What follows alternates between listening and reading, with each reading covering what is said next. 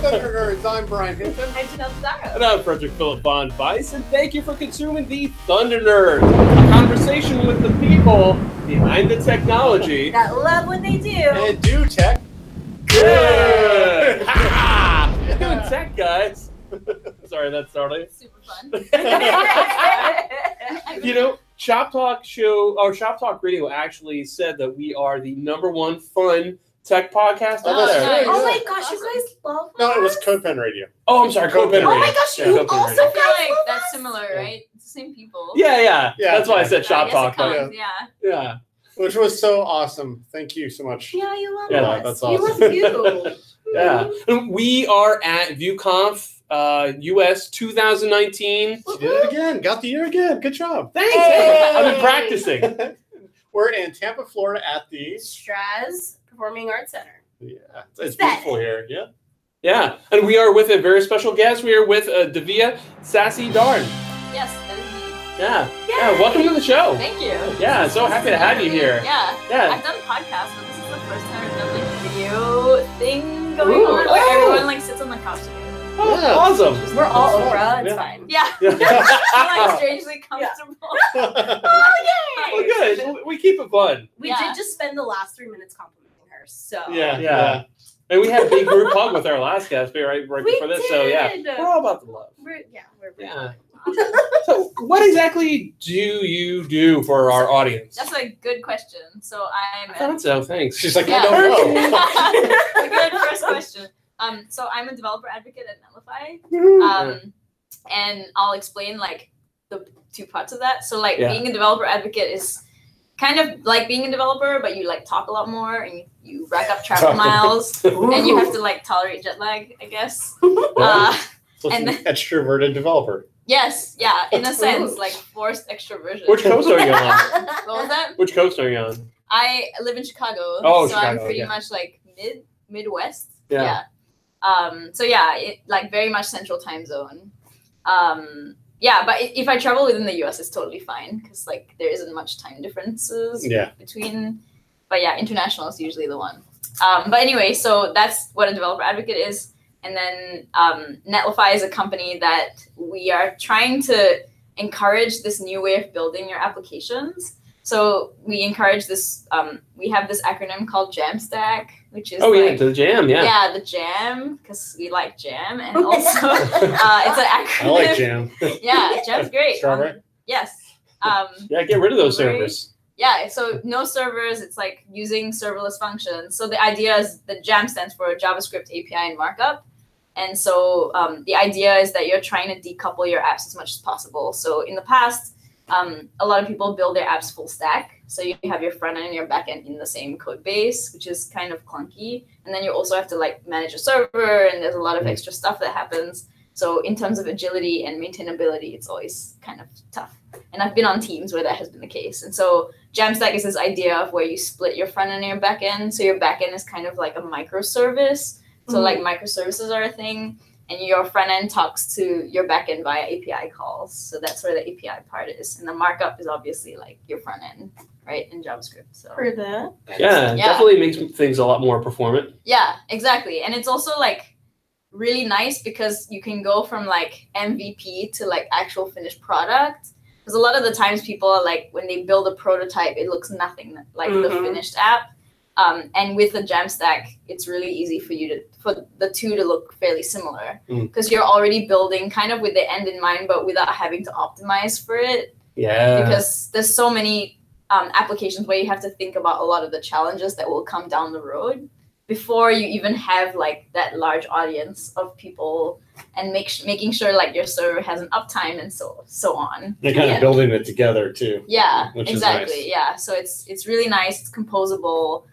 It makes like, in a sense, there's a talk that Chris Coyer has, which is like the all-powerful front-end developer, which is actually yeah, very much like what Netlify is like championing, which is like just the way we build things. Because I think with the Jamstack and with like modern front-end developers are no longer what they used to be, which is like, oh, you just build like CSS. Everything. But now, Yeah. so now like you're slowly doing like a lot more, Yeah. Oh yeah. and there's a lot of responsibility and expectation, and you don't have to like write Docker or understand Yes. like Django. Yes.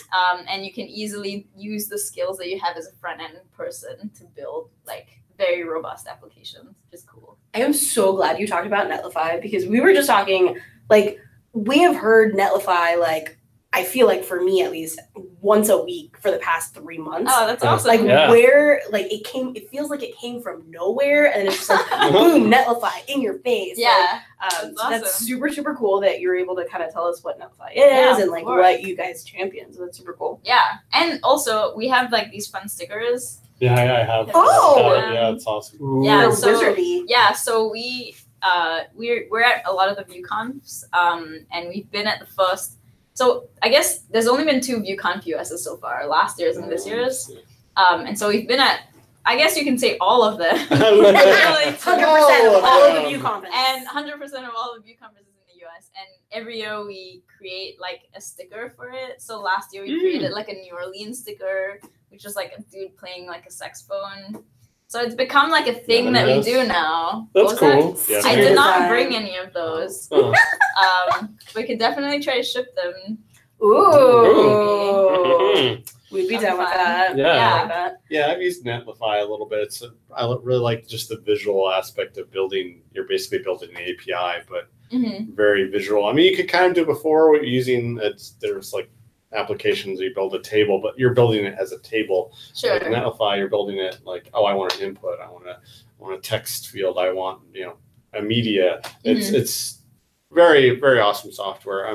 What I'd like to know before we get into like what you're talking about is the behind the scenes of what it took to build the talk, like the time, I like to know like the time you spent and the things that you stressed about, and can you give us a little behind the scenes of that? Yeah, sure. So I guess I'll start from like the inception of the talk, which is I have been like before I was at Netlify, I worked at a company where I dealt with a lot of forms and building forms. Yeah. And I do that at Netlify as well, because Netlify we have a feature like that does form support for you. So we have a backend, you can create a form and it saves the data to our database. It's like magic. I love magic. It's really nice. And so I've been like in this space of like thinking about forms a lot. And I carried that interest with me to Netlify. And so like input masking is one of the biggest things that is kind of a key UX pattern. It's kind of underrated, I think, within the landscape of forms. I think overall forms, people think about it as like a negative thing. It has a really bad rap. It's like when you talk about forms, people are like, ugh, it's horrible. Like filling them out and building them. And, Yeah. like all of it. And so yeah, so this was kind of just like a thing that I was thinking about and I talked to multiple people about. And like Chris Fritz was like, hey, you should talk about this because it would be really interesting. And so that kind of was how I created the proposal. Because in the realm of things, it's like I've been thinking about this from different component pattern, like type ways of building things. So like Vue's reactivity system and then how you can make things as a library or plugin so it's reusable. So there's like so many pieces of it that if anything, it's no longer about the actual thing, like the UX pattern, it's more about like building components as a whole, which is kind of how this talk is morphed. Because like as I've been like hacking at this and trying to figure out the direction I wanted to take it, I realized that for me, it was really exciting to talk about the different ways of approaching a specific problem. So input masking is like one problem, and there's like, these are all the solutions. And then you can talk about like the pros and the cons and like why you would build it a specific way.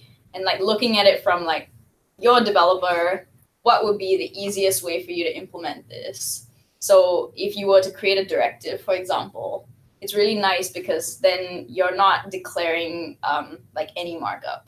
In a directive, you're just essentially creating like specific hooks and there's like functionality, and then you can just use like v dash, like whatever you call it. So v dash mask in an input element and it does like that logic for you. Oh, nice. Okay. So it's like super nice. There's another way you can do it with just renderless components where it's still like presentational, except you're not really rendering anything. You're just rendering like scope slots, like whatever's within it, right?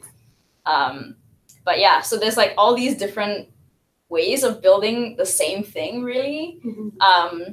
So just like talking about it from that level is really interesting because it can get really abstract. And having something really specific, like an input mask, gives it kind of ground that conversation a little bit. So how long did it take for you to compose your talk, and have you done practice sessions? Yeah. And, who did you make watch? And yeah, so with a talk, I always wish I was more methodic about my approach to it, but I'm never that. I always assume like, okay, I'm gonna usually like a couple of months out, I start thinking about like the demos I want to build, the direction I want to take it, but it never really starts to become a talk until like 3 weeks 2 days before. Yeah, or like 4 weeks before, where I'm like, okay, maybe it's the time when I start putting things in Keynote where it actually starts to feel like a talk. And so I try to force myself to do that sooner. I think there have been times where I do it like a week before and it's like a nightmare. For this, I really like pushed myself to do it like 3 weeks before, to be nice. Like put stuff on Keynote, like start thinking about the structure of a talk, play around with the order of like how you introduce ideas and talk about stuff. And so it's been like a work in progress for a while. In terms of the run through of the entire thing, I've done it like once and I'm probably going to do a lot more today because I've worked on the talk in parts, and that's usually how I work on talks, where like doing an entire talk consistently, some people like that. I find that like really like frustrating because it takes up a lot of time, and then over like as you practice you start to lose interest. And so I work in sections. So I'm like, this is one part of the talk that I'm workshopping. Yeah. And so instead of trying to run through the entire thing, because you lose steam. So I'm like, I'm just going to workshop this idea and then just like work on that part, polish it, and then like jump to another section, work on that part, and then just keep going back and forth. So, okay, so that's cool. This is going to be the first time you're giving this talk. Yeah, so this conference is the first time I'm giving this talk. Yeah. Because I've not given it anywhere else. I've talked about like form design patterns and stuff before, but this is like a little different from that. Yeah. Yeah, and the talk is building fast and semantic input masks and Vue.js. Yeah. We never did mention that again. Yeah, that is the top title. What exactly is that? What does that mean? So fast and semantic being like, for me, semantic is something that it's just like semantic HTML. So when you write out something, does it make sense? Mm-hmm. So like with an input mask, like obviously you're using an input, like that is what semantic means.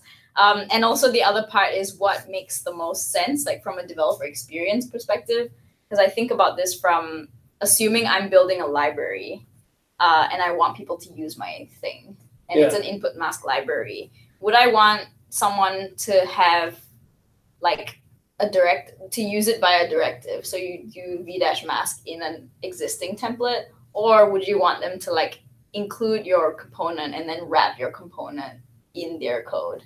Yeah. And so thinking about it from that perspective, kind of was what like that is like to me the semantic aspect of it. It kind of takes semantic and like extends it much further than the actual meaning of the word. And I guess fast is also like part of that. It's like developer experience. What is like the most ergonomic? What makes the most sense?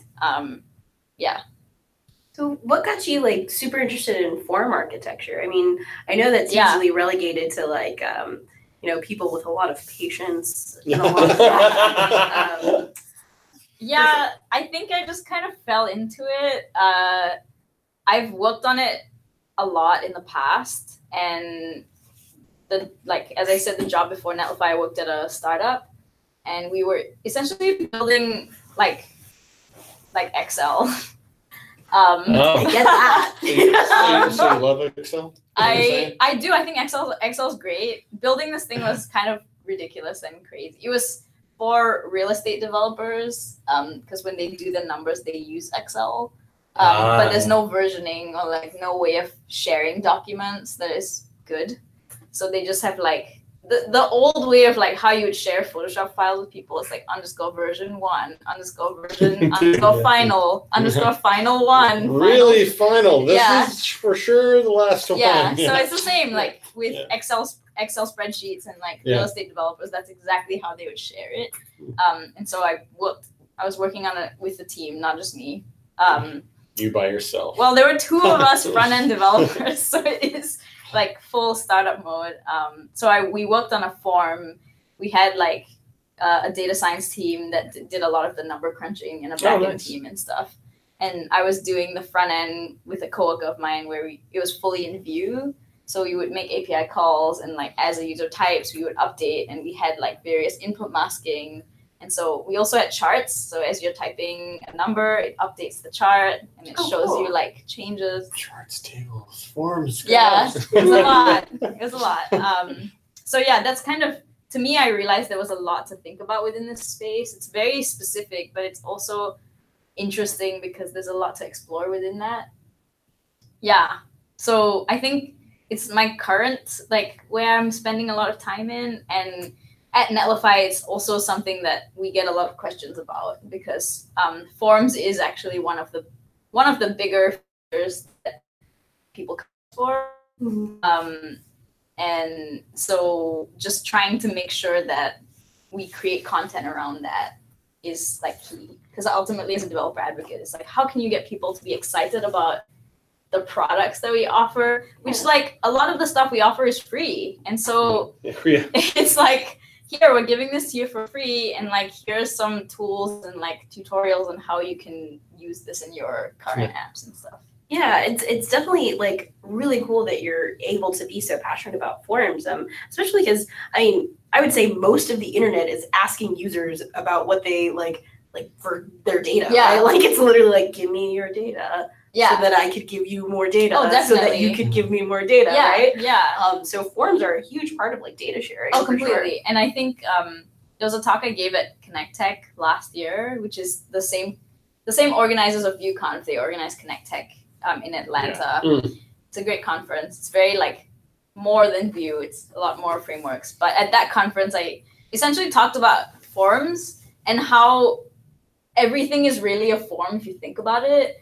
So if you are on Instagram and you're like posting stuff, you have to fill in inputs. Yeah, like that's a form. That is a form. And like if you want to look up some directions on Google Maps, you're filling in an input, and like it makes an API call and gives you data. Like it's all a form. So like question answer, yeah. Yeah, it's question answer. So world is a form. Yeah, yeah, yeah. I had this like really cheesy phrase that I used that I don't know if it worked. So you know like cash rules everything around me. Cream. Yes. So I was like, forms rule everything around me, but like I tried to make it like an acronym and then didn't like I couldn't figure it out. I wanted to make it like freak, but I was like, I don't know what the K would stand for. You know what I mean? Yeah. But yeah. Well, I mean, you can still use figure it out. Forms.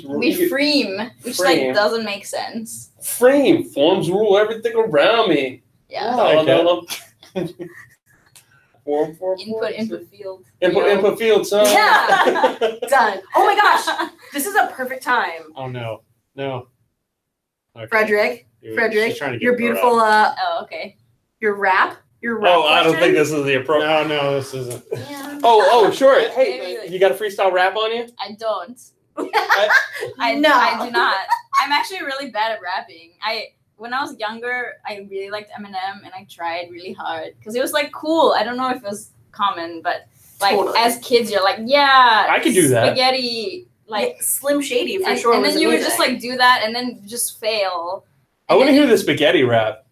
No, it's like mom spaghetti. But then I saw a YouTube video that like made sense because that whole YouTube video they re-edited it, so he just says mom spaghetti throughout the whole I love thing. it. It's like blah, blah, blah, mom spaghetti, mom spaghetti. Like, yes, that's exactly how I don't remember lyrics, so. That's how I rap too. Yeah. That's awesome.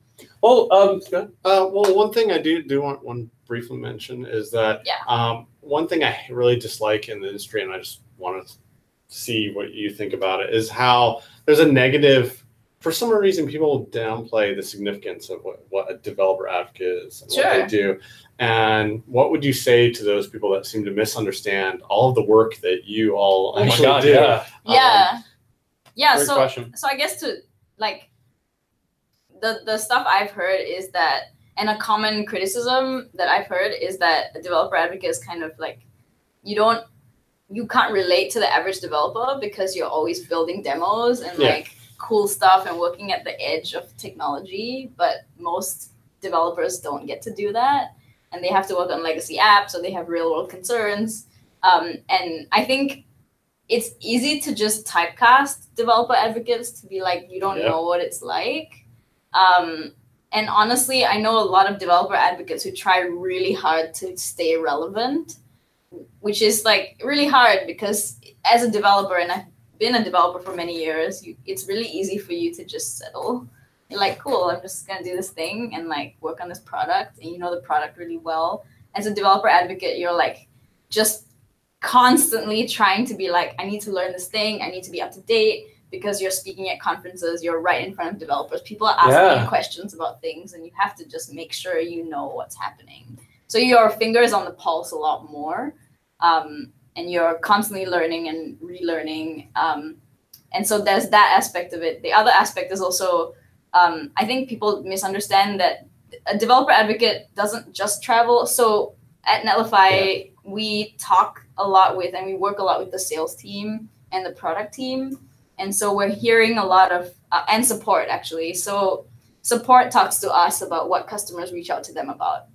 And then we figure out where the gaps are in terms of the content or tutorials we offer. And then as developer advocates, we try to fill those gaps, because the goal is to make sure that when people come to us, they've exhausted every single like resource we've offered. Yeah. And then that will like reduce hopefully the support load. Because like a lot of the times people reach out to support when that answer could easily be, like that question could easily be answered. Yeah.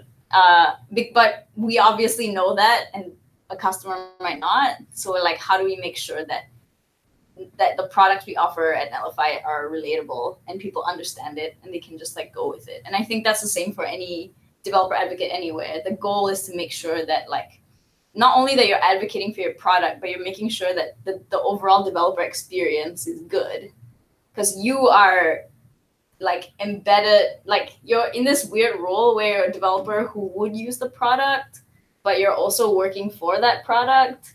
So you're like kind of going back and forth to be like creating this empathy to think about what would a potential customer want, and then bringing that back to product and then pitching them to be like, okay, I think this is what a customer would want, and I think this is what that potentially could look like. And so you're talking to product, you're talking to support, and then the other part is you're also talking to the sales team.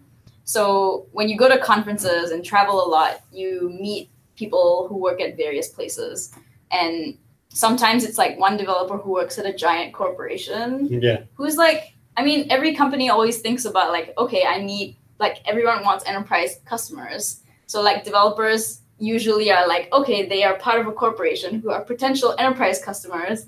And then you want to like liaise with the sales team to be like, maybe we should talk to this person because it's a potential like relationship. Or anything to develop. Because like, I mean, it might not be there might not be a transaction, but it's like a good relationship to have. Oh my God, because you want people to use your product. And so talking to sales is really useful from that perspective, but also like I learn from the sales team what types of projects people use Netlify for, and then that gives us ideas on what to build and what to work on. It's good to have that insight from them. You're a dual salesperson. So you're kind of like, as a developer advocate, you're a developer, you're an advocate, you're also like trying to pitch the product, you're trying to like show the possibilities. And so it's like marketing and sales and like product, and it's just like everything. You're everywhere. And this is why this is why I wanted to bring it up. I see it a lot in the communities online, how they really dismiss developer advocates. And we've talked to quite a few of them, and we know the amount of work. I mean, you're there for them as developer advocate. They're doing work for developers. They're trying to make your lives better. So be nice, as our previous guest said. Just be nice. Yep. Great. Well, how can people get a hold of you? What's your Twitter handle? What's your website? We'll put a link in the show notes. Yeah, sure. So my Twitter handle is shortdiv. I love that. That's amazing. Yeah. Thanks. And then my website is shortdiv.com. It's like a thing. How'd you get that? So when I was in high school, there were two Divias and I was the shorter one. And so everyone called me Short Div. I love that. And it just kind of stuck. And this was Do you still go by that? Like, do people still call you? Yeah, I mean, people do. I think Div is usually a common one because there's not a lot of Divias. But yeah, that stuck. In high school, I was like just getting into tech, and then like the name kind of made sense. Yeah. At the same time, so yeah. That's awesome. Love it. Yeah. Now, Divvy, thank you so much for being on the show. Yeah, of course. Thank you. I really appreciate it. Thanks, everybody. Stay tuned. We got a lot more coming up. Toodles.